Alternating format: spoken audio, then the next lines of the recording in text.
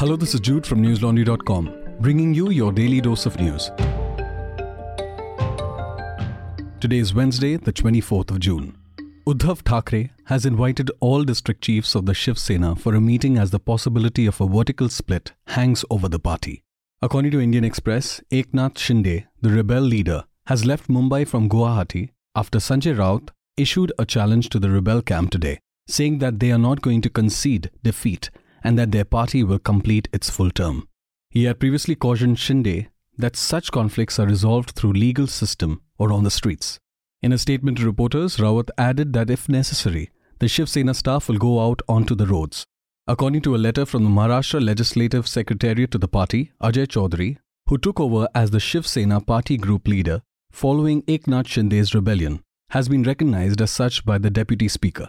Shinde declared himself to be the head of the Shiv Sena Legislative Party and Bharat Sheth Gogawale to be the party's chief whip in a letter to Deputy Speaker Narhari Zirwal on Thursday that was signed by 37 MLAs.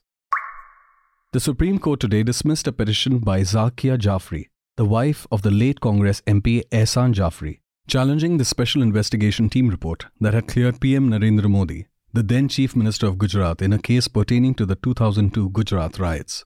A bench headed by Justice A.M. Khanvilkar upheld the decision to accept the Special Investigation Team's closure in a case pertaining to an alleged larger conspiracy behind the violence.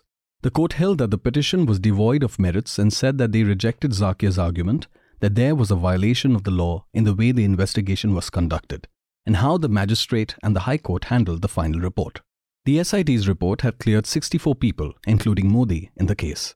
According to the SIT's closure report, which was turned in on February 8, 2012, no evidence was found that could be used to bring charges against any of the accused, including Modi, in the rioting cases. The judgment was made in response to Zakia's appeal against the Gujarat High Court verdict from October 5, 2017, affirming that the magistrate court's decision to accept the closure report. Before, in December 2021, after hearing arguments from both sides, the Supreme Court reserved judgment on the appeal. Zakia Jafri's attorney, Kapil Sibbal, said that the Special Investigation Team did not review all the material and claimed that the state had assisted in the spread of hatred. On February 28, 2002, a mob went on the rampage in Ahmedabad's Gulbagh Society, pelting stones and setting homes on fire. Ehsan Jafri was one of the 69 individuals who died in the incident.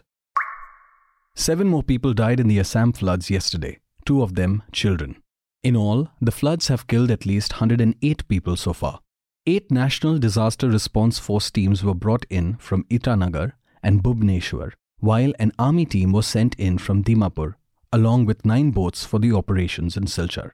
As of now, 30 out of Assam's 35 districts have been categorized as flood affected. A total of 45,34,048 residents have been adversely affected by the deluge in the state. Jammu and Kashmir police have booked the CEO of pro-state news portal Real Kashmir News for allegedly spreading fake news. Sajid Yusuf Shah's website, Real Kashmir News, had carried a report claiming that the police shot dead 2 Kashmiri militants in Kupwara on June 20th. The police claimed that the militants were foreigners and accused the Real Kashmir News of spreading fake news. On June 21st, the Real Kashmir News fact-checked its own report, admitting that it had erred in identifying as local men the militants killed in Kupwara. The confusion was caused, the website claimed, because one of its social media executives mixed up the slain militants with a couple of suspected militants arrested by the police in Shopian. Aditya Raj Kaul protested their filing of an FIR against Sajid Yusuf Shah. The police in Kashmir's Shopian replied by saying, and I quote, "No one has a right to spread fake news and instigate people," unquote. Misinformation is a scourge of the digital age. One of the effective ways of combating misinformation is independent journalism. Fair and independent journalism of the kind that News Laundry has adopted as a mission. A mission that we wouldn't have been able to start, let us sustain, without your support. It is only because of you, our subscribers and well-wishers, that we are able to bring ground reports, videos, interviews and podcasts that are rigorously researched and reported. We believe that facts are facts, unlike Vivek Agnihotri. Want to know why I brought this up and what Vivek Agnihotri said? Log on to newslaundry.com to watch the whole interview with Abhinandan Sekhri. Please go to newslaundry.com and click the red subscription button on the top right corner. We need your support, dear listeners, to continue what we do. Subscription is as low as 300 rupees a month. Pay to keep news free. Draupadi Murmu, presidential candidate of the National Democratic Alliance, submitted her paperwork for the elections today at the Parliament building. Union Home Minister Amit Shah, Prime Minister Narendra Modi, members of the Union Cabinet and chief ministers from states governed by the NDA were all present. According to the news agency PTI, Murmu called opposition figures Sonia Gandhi, Sharad Pawar and Mamata Banerjee to solicit their support for a candidacy. Apart from the NDA leaders, those who registered their presence were AIADMK's O Paneerselvam and M. Thambidurai, Janata Dal United's Rajiv Ranjan Singh, YSR Congress V. Vijay Reddy and BJD's Sasmit Patra. Murmu's candidacy has received support from YSR Congress leader and Andhra Pradesh Chief Minister Y.S. Jaggan Mohan Reddy, who said it is consistent with his party's emphasis on the need for representation of scheduled castes and scheduled tribes, according to The Hindu. With that, Naveen Patnaik, the leader of the BJD and the Chief Minister of Odisha, have also endorsed Murmu for the position of president and urged lawmakers in his state to do the same regardless of their political affiliation.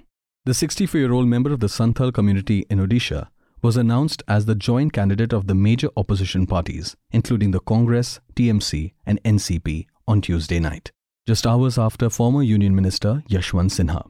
Sinha on 22nd June had said that the election for the president's post is not a contest between individuals, but a battle between two opposing ideologies. He said that he has great regard for Murmu and wishes her well in the polls. On July 18, the presidential elections will take place, and on July 21st, ballots will be tallied. Last date of nominations is June 29th.